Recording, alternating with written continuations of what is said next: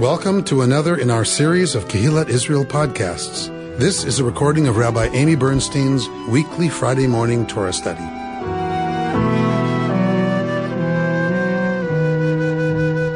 So here we are. We're starting Vizot HaBracha, Deuteronomy 33. I heard some of you saying you liked it when you could see the Yad on the Torah scroll during the holidays so you could follow along. Well, this is almost as good. So you can follow along here. Vizot HaBracha.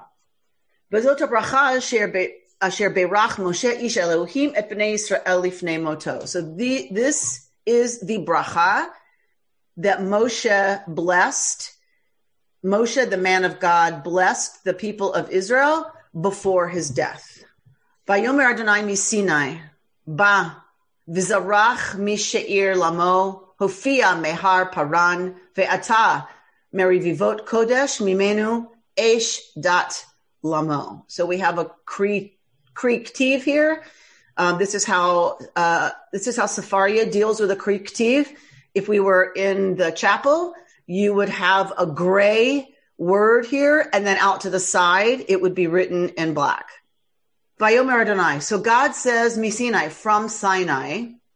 He's shone upon them from Seir. He appeared from Mount Paran and approached from Rivavot Kodesh, lightning flashing at them from his right.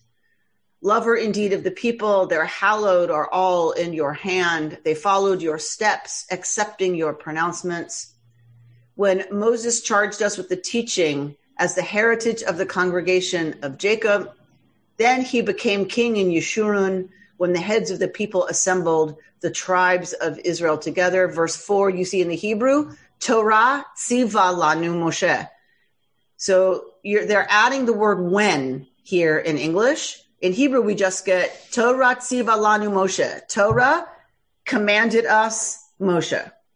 And so this is a very, very famous song that we start singing as kids. Torah, Torah, Torah, Torah, Torah, Torah, Torah tziva lanu Moshe. Very complicated, as you can say.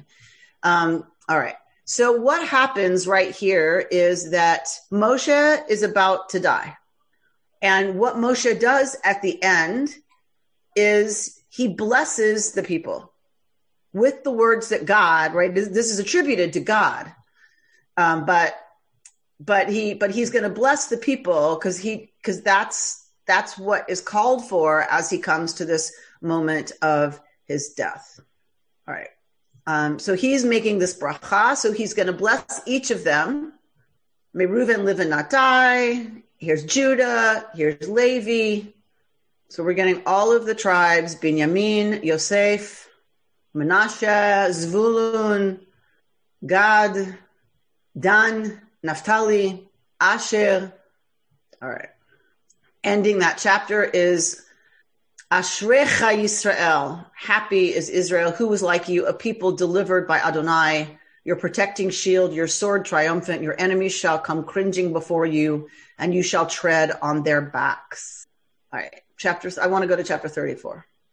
Moses went up from the steeps of Moab to Mount Nebo to the summit of Pisgah, opposite Jericho, and Adonai showed him the whole land, Gilead as far as Dan. So this tells us something about the borders of Israel at this point, right? So that's how historians kind of look at what exactly comprised the territory that was known as Israel at different times. So when this author is writing, it's Gilad, from Gilad to Dan. And if you've been to Israel and you've hiked until Dan, it is way up north, right? All Naphtali, the land of Ephraim and Menashe, the whole land of Judah, as far as the western sea. So we know, right, that's the Mediterranean. The Negev and the plain, the valley of Jericho, the city of palm trees, as far as Zoar. And God said to him, this is the land which I swore to Abraham, Yitzchak, and Yaakov. I will assign it to your offspring.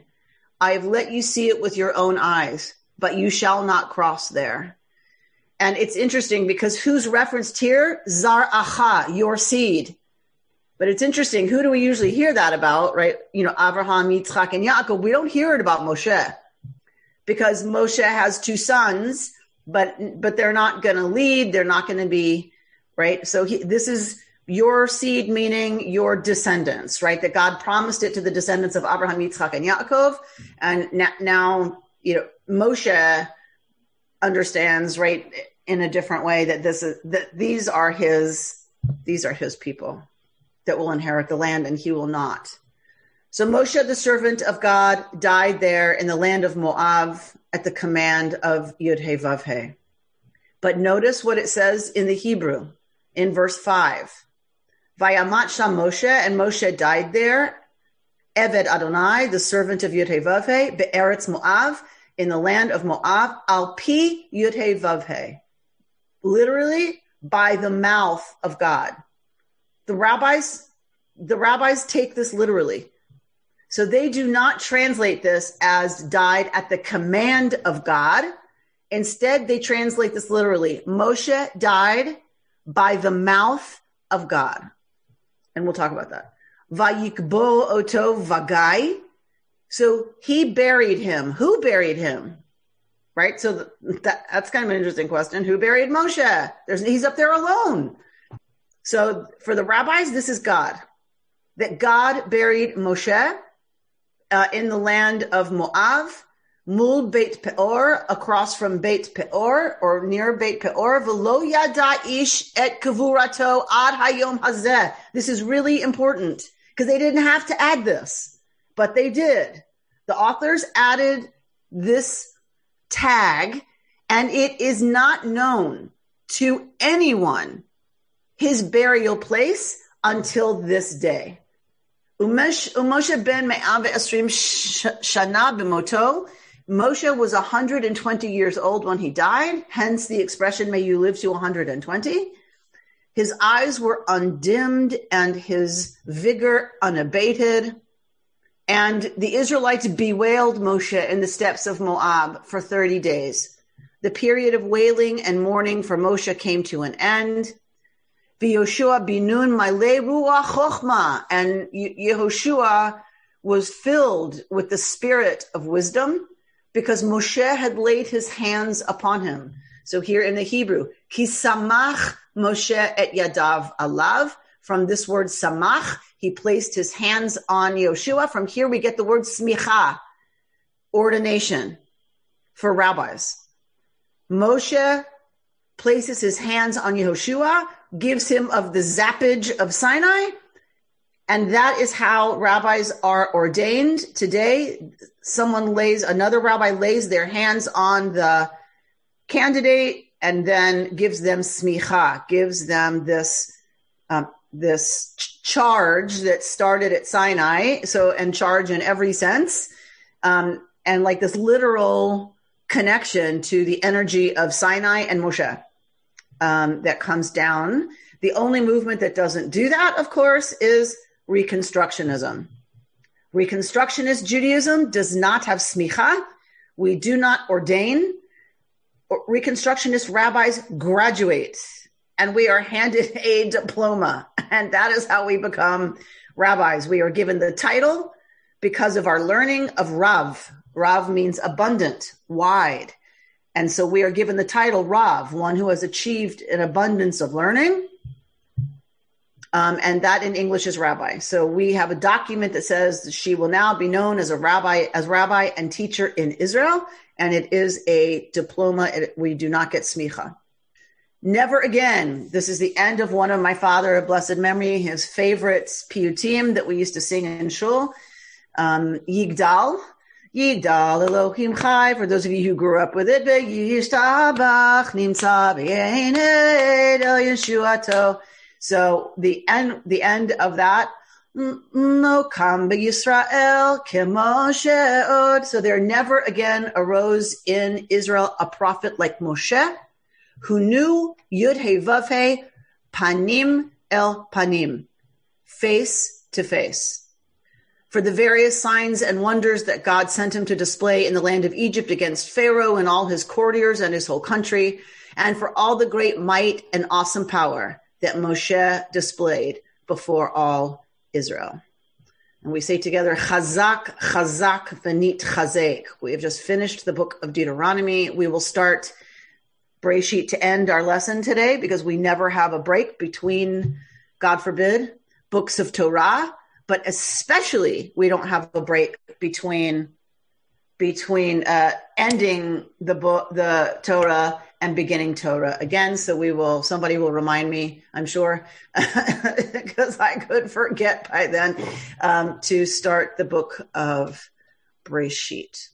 So unmute yourself if you'd like to ask the question. So when Moses died by the mouth of Adonai, would that be the kiss before dying? Is that the origin of that? So what do you mean, the kiss before dying? It's just kind of a common term. People I've never heard it. So what does it mean? I don't know. A kiss before dying, or the fatal kiss. I've just heard it all my life. Interesting. So, okay. So I for was the wondering rabbis, if that's the origin. So for the rabbis, God takes Moshe's life force by mouth. Oh. So the same way, if you recall in Breshit, in Genesis, God breathes the breath of life into the Adam, and the Adam, the clay being, becomes animated. What animates the human being is the Spirit of God. So God breathes that into the human being in Breshit, and here God once again breathes in, presumably, the spirit, the soul, the energy of the human being as an act of love and kindness. This is seen as an act of incredible intimacy between God and Moshe. No one else dies this way, right? So it's a gift that God gives Moshe, that Moshe dies al pi Adonai, by the mouth of God. This is all according to the rabbis, because you can translate al pi as by the command of. So he literally sucked the life out of him. So that's how the rabbis choose to translate al pi. Yeah, that God breathes I go with that. back into God's self, Moshe's life force, as a loving act of closeness and intimacy. Because it feels a little weird for Moshe, the beloved of God, that Moshe goes up there and God says, "What? Okay, I command you to die." Like, Moshe's supposed to make that happen? Like, how do you fulfill the commandment? Okay, die, right? So for the rabbis, it doesn't, and even for me, it doesn't make a whole lot of sense. It could be that God just says die and Moshe dies, but then that's not really a command. So again, it could be by mouth that God says die and Moshe dies, but it just feels awkward, however you think about it. And for the rabbis, they solve it by having it be this very loving act by God. This last intimacy with Moshe is to breathe Moshe's life force back into God's self. So Moshe, of course, dies as a result. Amy. Yeah. Amy. Yeah. There is a tradition in Platonism that of the death of the kiss, as somebody comes and kisses you, and it draws the breath out of you into the beyond. So could this also mean that God breathes in, as you've described it, but also that God, in some senses, sucks the soul of Moses out of him? Yes. It's obviously an enormously privileged death, but it is a death kiss. Yes. Or a kiss of death. Yes. I think that's how the rabbis see it. Yes. Exactly. Somebody else had a question, David? Yeah, I've been to Mount Nebo, and the view is just breathtaking. And it just struck me when the passage said that no one knows where Moses was buried. But wouldn't it be logical that it would be there or close to it? Or, why would it be any other place than Mount Nebo? So we kind of know the area, but the point of adding that tag is to be very, very, very clear that any tour guide who tells you they're taking you to the place that Moshe is buried is lying. And they're scamming you. And that is exactly what they do, right? They take you to Sinai and you get up before dawn and you climb Sinai, and it is a ripoff. Now, I'm not saying it isn't a profoundly powerful experience as if you were the Israelites receiving Torah Sinai. Of course, that could be very, very powerful, but it ain't Sinai, right? Because we don't know where Sinai is. We know kind of the area, but we do not know where Moshe is buried. The author makes it very explicit that nobody knows, because they desperately wanted to avoid having the burial place of Moshe become a focal point. Very much wanted that people don't go Davka to where Moshe is buried and make pilgrimage. They did not want that to happen.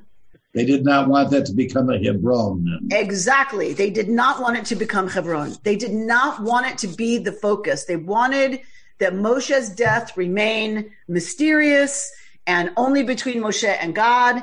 And I'm going to read a little bit from Yael Shai. And that's our work, is to deal with the fact that we don't have a place to go. Mm-hmm. Right? That's so much for me of the work of Judaism. We don't have an idol to represent the divine. We don't have an Asherah, a tree, right, to represent God. We don't have any representation. That's hard work. It's really hard to relate to a God you have no physical representation of. And so the work continues with this tradition that we don't know where Moshe's burial place is, because of course, who wouldn't want to go there? Wouldn't we all want to go there, right? And so that's exactly the instinct and the urge that the author is working against, to say, sorry, you can want it all you want it, but it ain't going to happen. You have to live without Moshe, period, which is hard. I have hard work. A comment and a question. Yes, sir. We're talking about places to go. How does the wall, the Kotel, fit with all this? Well, I think has that become, like, for some people, like an idol? So I think so. I think for sure the Kotel has become a problem exactly in the way that the authors of this text are trying to prevent Moshe's burial place becoming.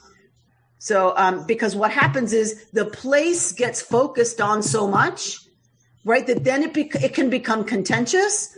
And it can steal the thunder and steal the intention of what you're why you're focusing on it in the first place. So with the Kotel, with the wall, why is that such a focus point? Because that is the closest we can get to, what was left of the temple, even though it's an outer retaining wall. It's not a wall of the temple. It's an outer retaining wall that's mostly Turkish.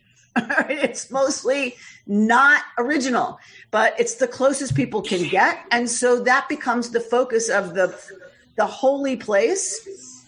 And what winds up happening is so much disgusting behavior that it flies right in the face of everything holiness is supposed to be about. That we fight over it. We argue over who has control of it, who's allowed in. Do you have to cover your shoulders? Who said so? It's so awful what happens at the wall. And that is exactly what the author here is trying to avoid, is having his burial place become what people care about Moshe, rather than the Torah Shetziva Lanu Moshe, the Torah that Moshe commanded us. That's why we're supposed to be attached to Moshe, and how we're supposed to be attached to Moshe. Right? Amy, I'm sure that if we knew where Moses was buried, women would not be allowed there. Oh, for sure. For sure. Right? Absolutely. At least in Israel. Maybe, maybe it was an internationally controlled site in Jordan and Moab, but in Israel, forget about it. The Orthodox have control of all of those things, right? Amy, I have one more comment, and you probably know better where this is from than I, but I believe in the Talmud, it says that the Torah begins and ends with acts of loving kindness. And the two things cited are that Adam and Eve were naked and God clothed them.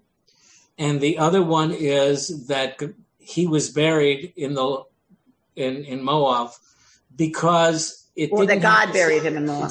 God. It didn't have to say that God buried him. He could just say he died. Right. And I believe from this comes the mitzvah of burying the dead and the importance of respect isn't that part of this?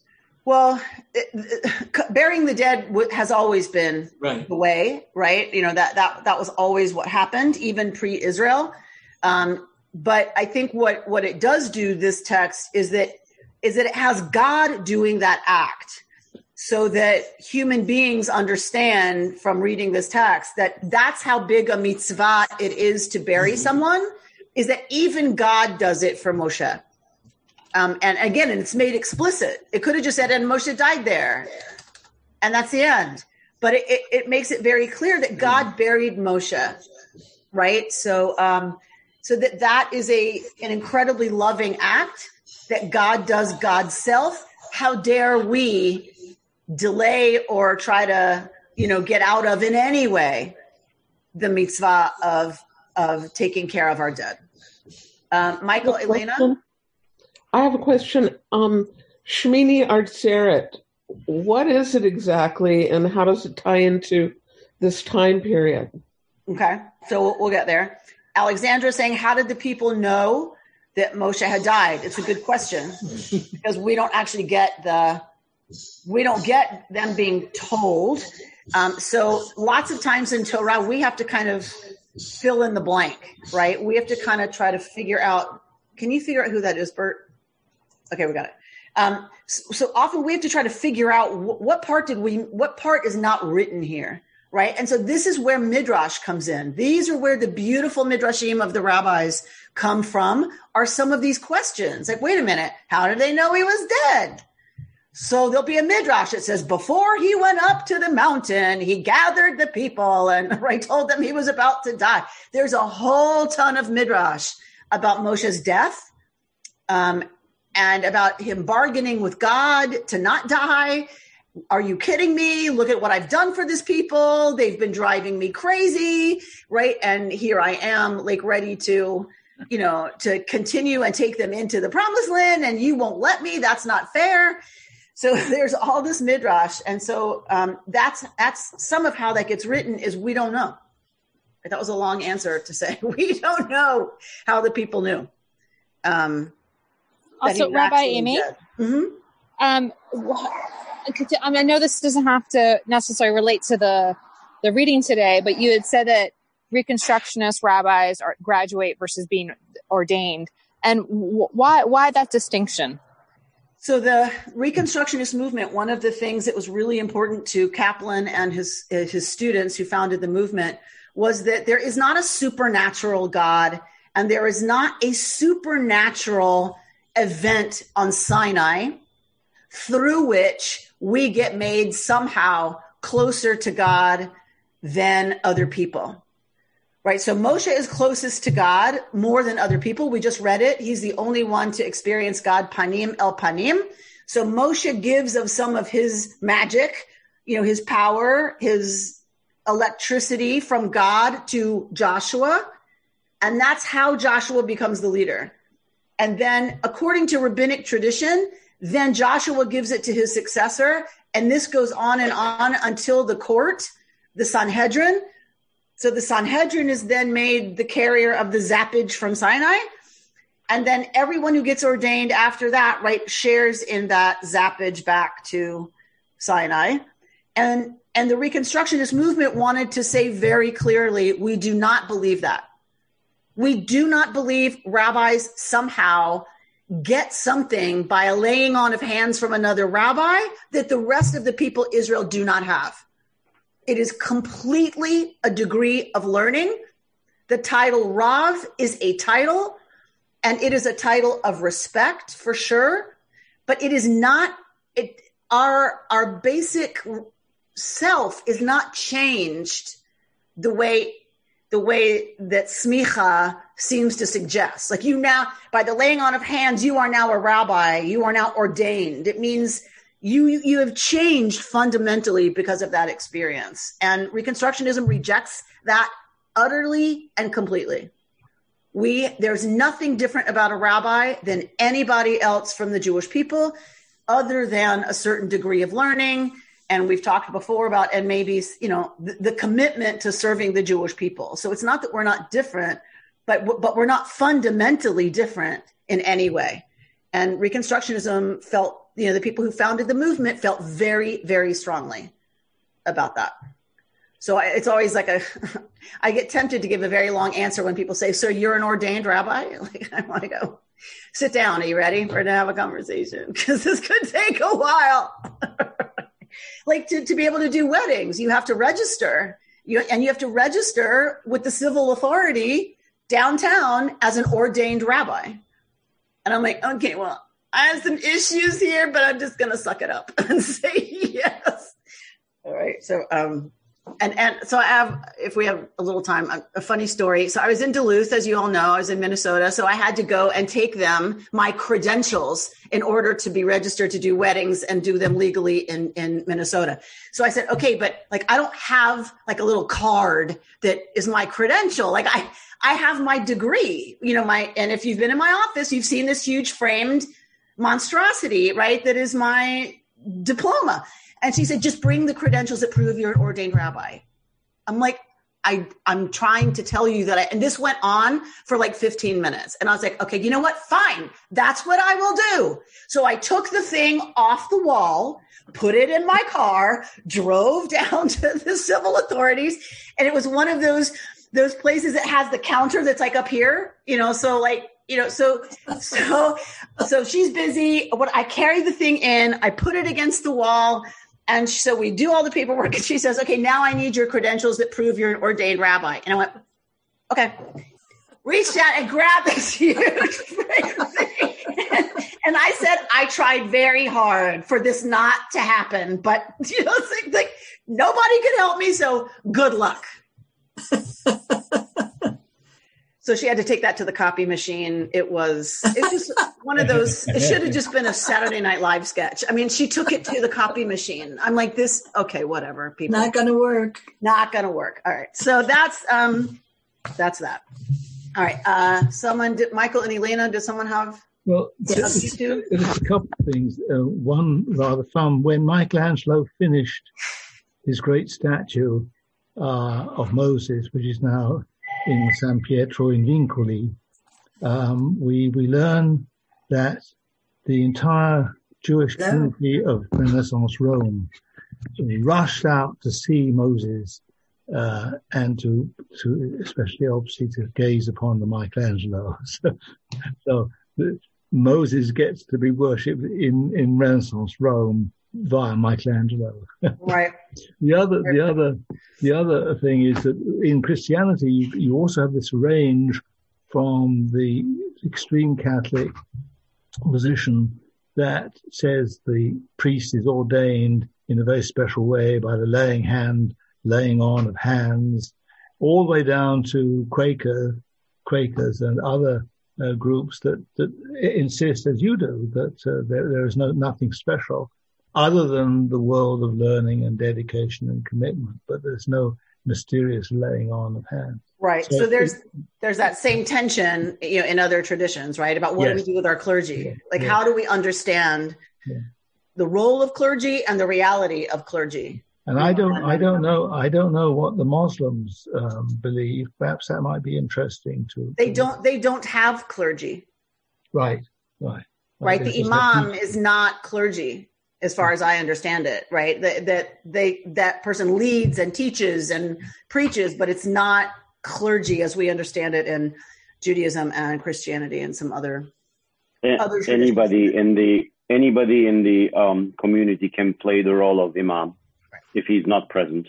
So it's kind of like Shaliach Tzibor in our tradition, the prayer leader, right? Is that anyone can lead tefillah. You don't have to be a rabbi to do any of those things. You don't have to be a rabbi to marry people. You don't have to be a rabbi to bury and do a funeral. Anybody from the people of Israel can do any of those things. It's the United States that requires a rabbi to marry Jews for it to be legal under our civil system.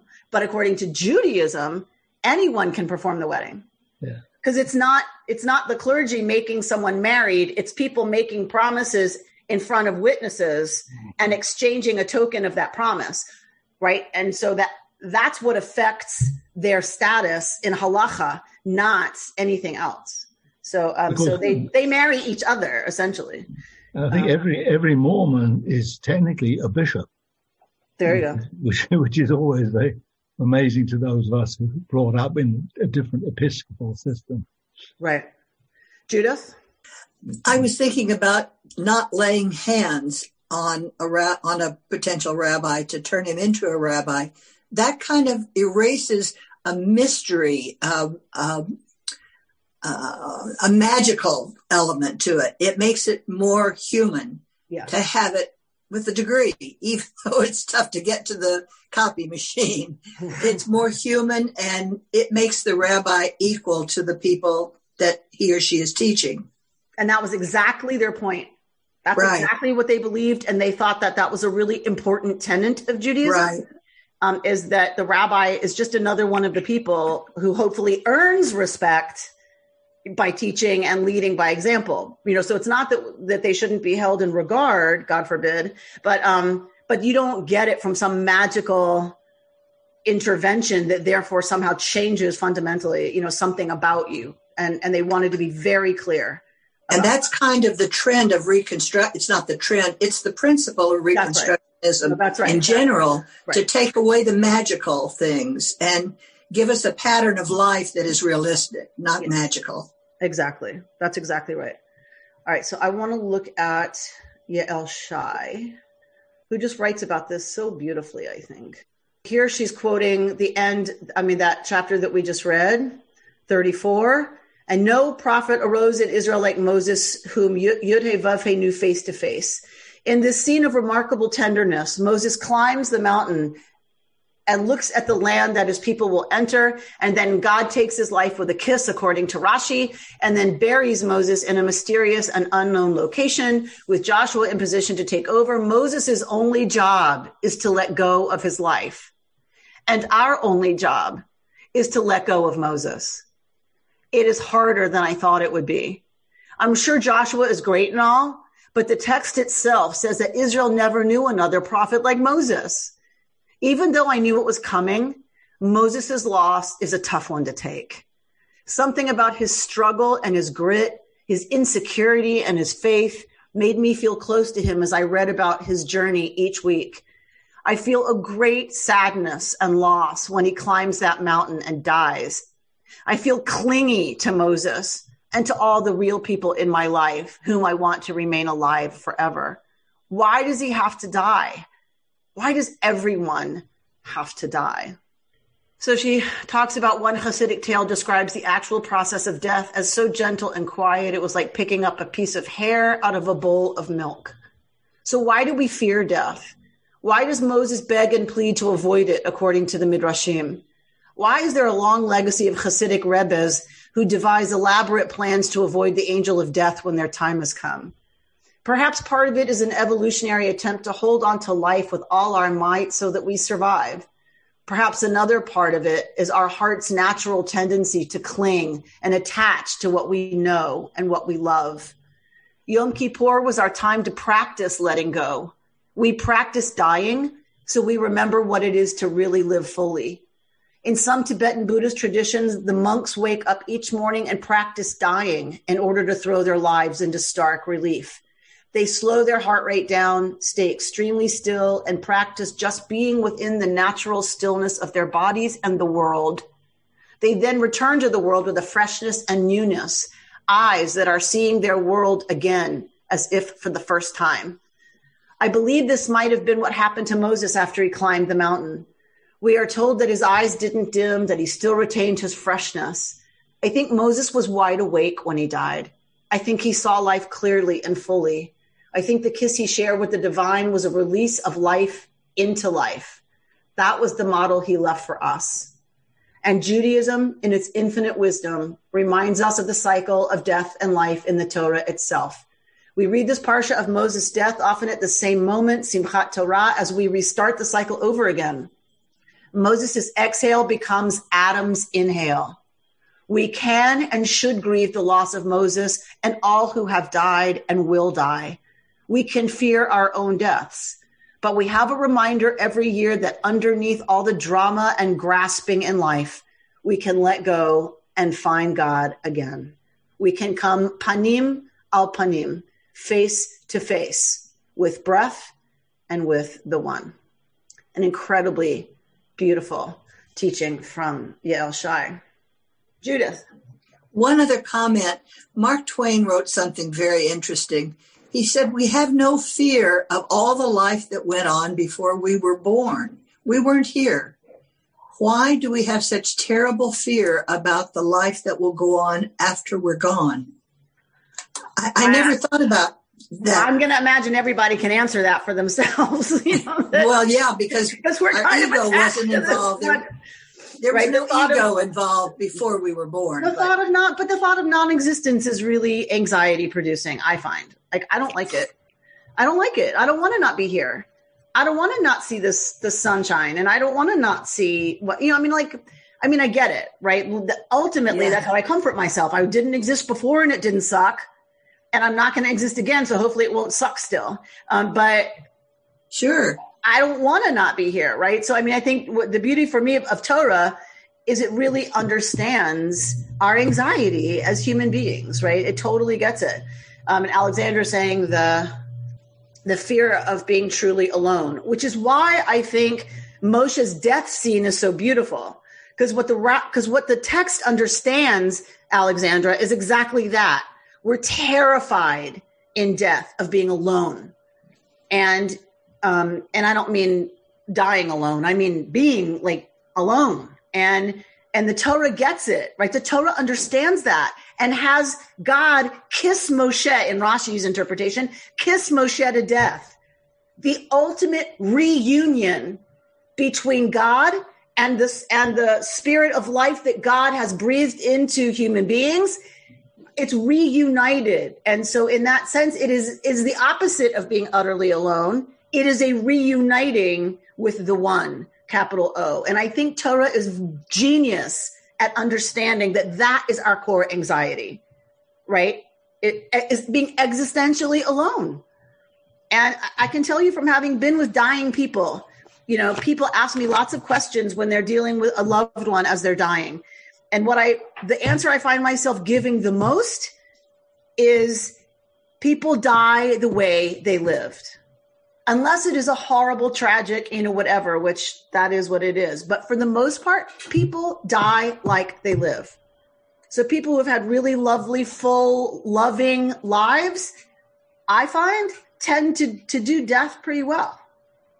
People who have been anxious and fearful and resistant and have battled their whole lives. All their lives. Battle at the end. And I had one congregant, I went to see him. He was dying. He's been dying at home in hospice. And I came and I said, "How are you this morning, Bob?" And he said, "I'm pissed off." I said, "Okay, you want to tell me what's going on?" And he said, "I'm pissed off that I'm still here."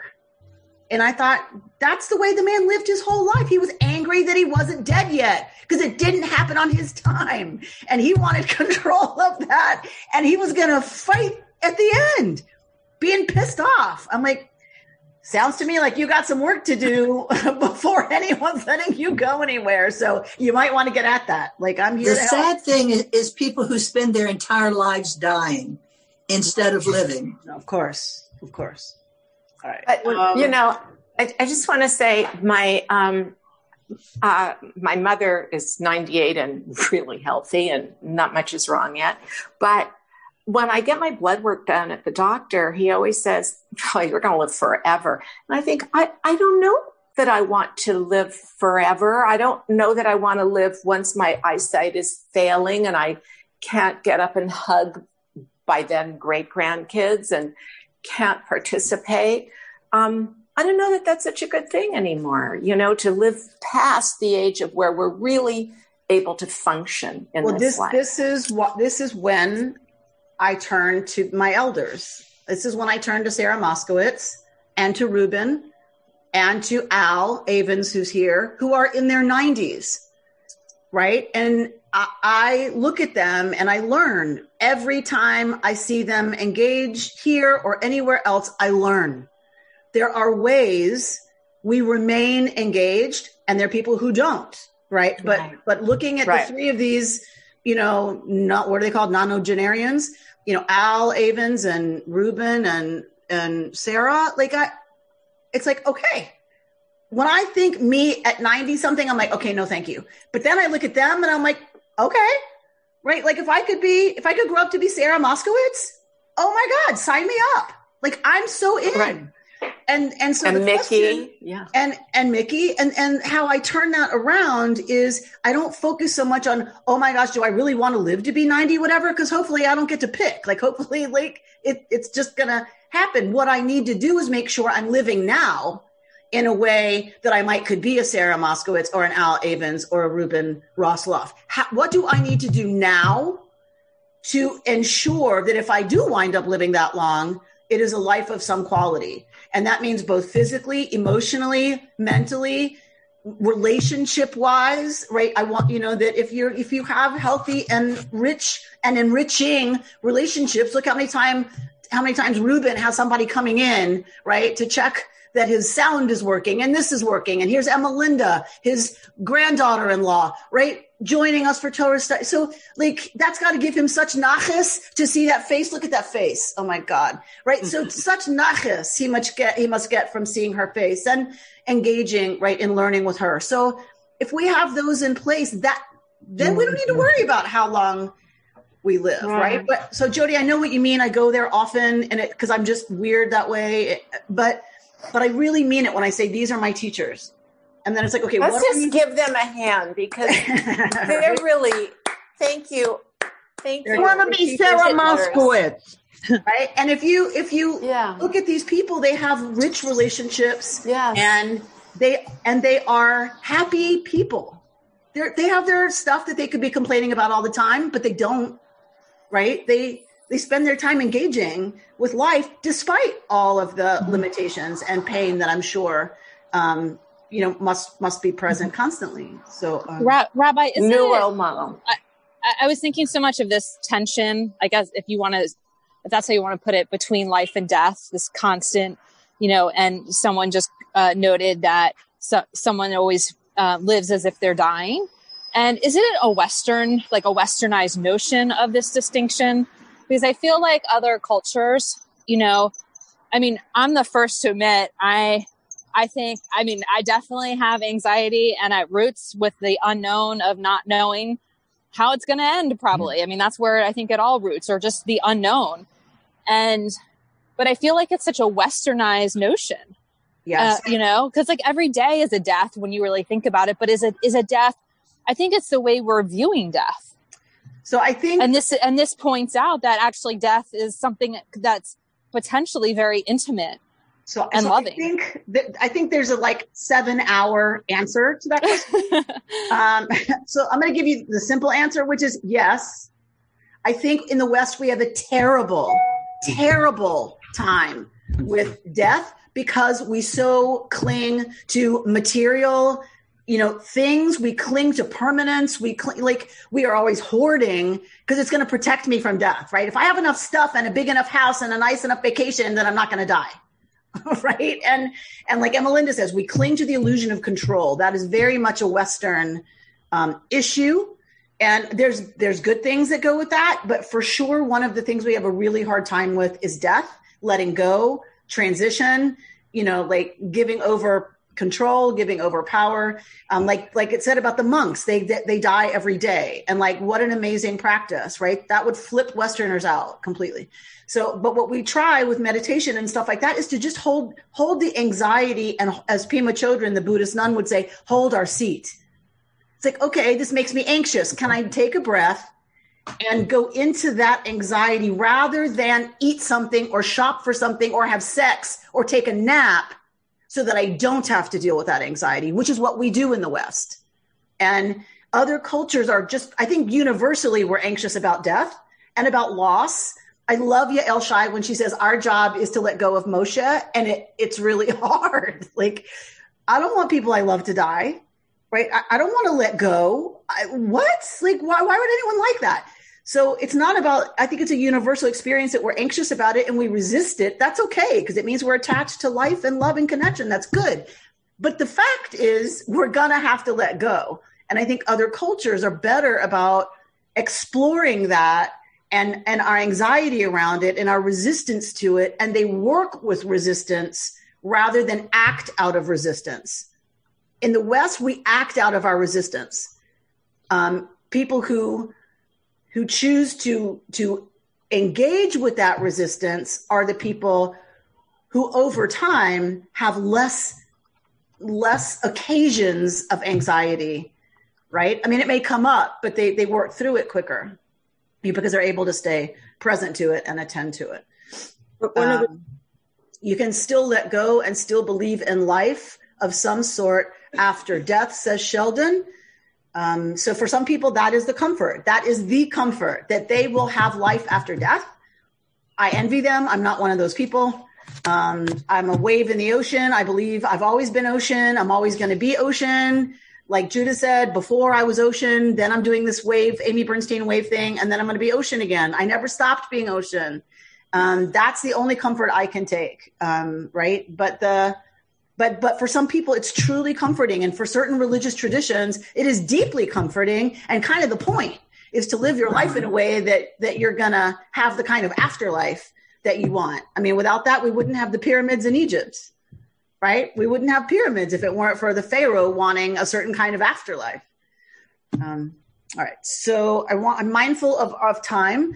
And I want to answer the question of Shmini Atzeret, but I want to tie this all together. And sometimes the universe works in my favor, and I have the perfect way to tie this all together with a bow. Here we go. My good colleague and friend, Michael Strassfeld, is going to bring it home for us. So Shmini Atzeret, I'll talk for a second about that. So Shmini Atzeret is a holiday that is one day after Sukkot. So Sukkot ends. Sukkot is a 7-day festival. So we get this 7-day festival, and then Torah says something weird. Torah says God wanted the people to do atzeret, to do a delay, a tarrying, a lingering. And so a day 8 gets added to Sukkot that is called Shemini, the 8th. Shmini, the 8th, atzeret, of tarrying, of delaying, of hanging around. Because, say the rabbi, it doesn't explain it in Torah, but the rabbis explain it that God is not ready to let us go. That we've been hanging out with God in the Sukkah, and the point of the Sukkah is to remember the time of wandering in the desert when we were aware that we were completely dependent on God. And so we were intimate with God in a different way. And we were on our honeymoon. We got married at Sinai and we're on our honeymoon. Okay, now here's a good Jewish story. What's a Jewish honeymoon? We wander in the desert for 40 years not knowing what the hell's going on. Okay, that's a Jewish honeymoon. But we are on our honeymoon with God, and God misses that. And when we do it every year at Sukkot, God is so happy to be back with us because we leave our houses. We move into like the studio apartment we had with God when we first got married and we were starving graduate students. And God is so happy to be back with us like that God wants us to just stay one more day. Just hang out with me one more day before you go back to your lives and your distractions. All right, so let's look at what Michael Strassfeld says and tying all of this up with a beautiful bow. Shmini Atzeret and Simchat Torah are preceded by Sukkot. Again, 7 days followed by 1 day. But here there is no intervening period as there is between Pesach and Shavuot. Shmini Atzeret is the 8th day. That is the day after 7.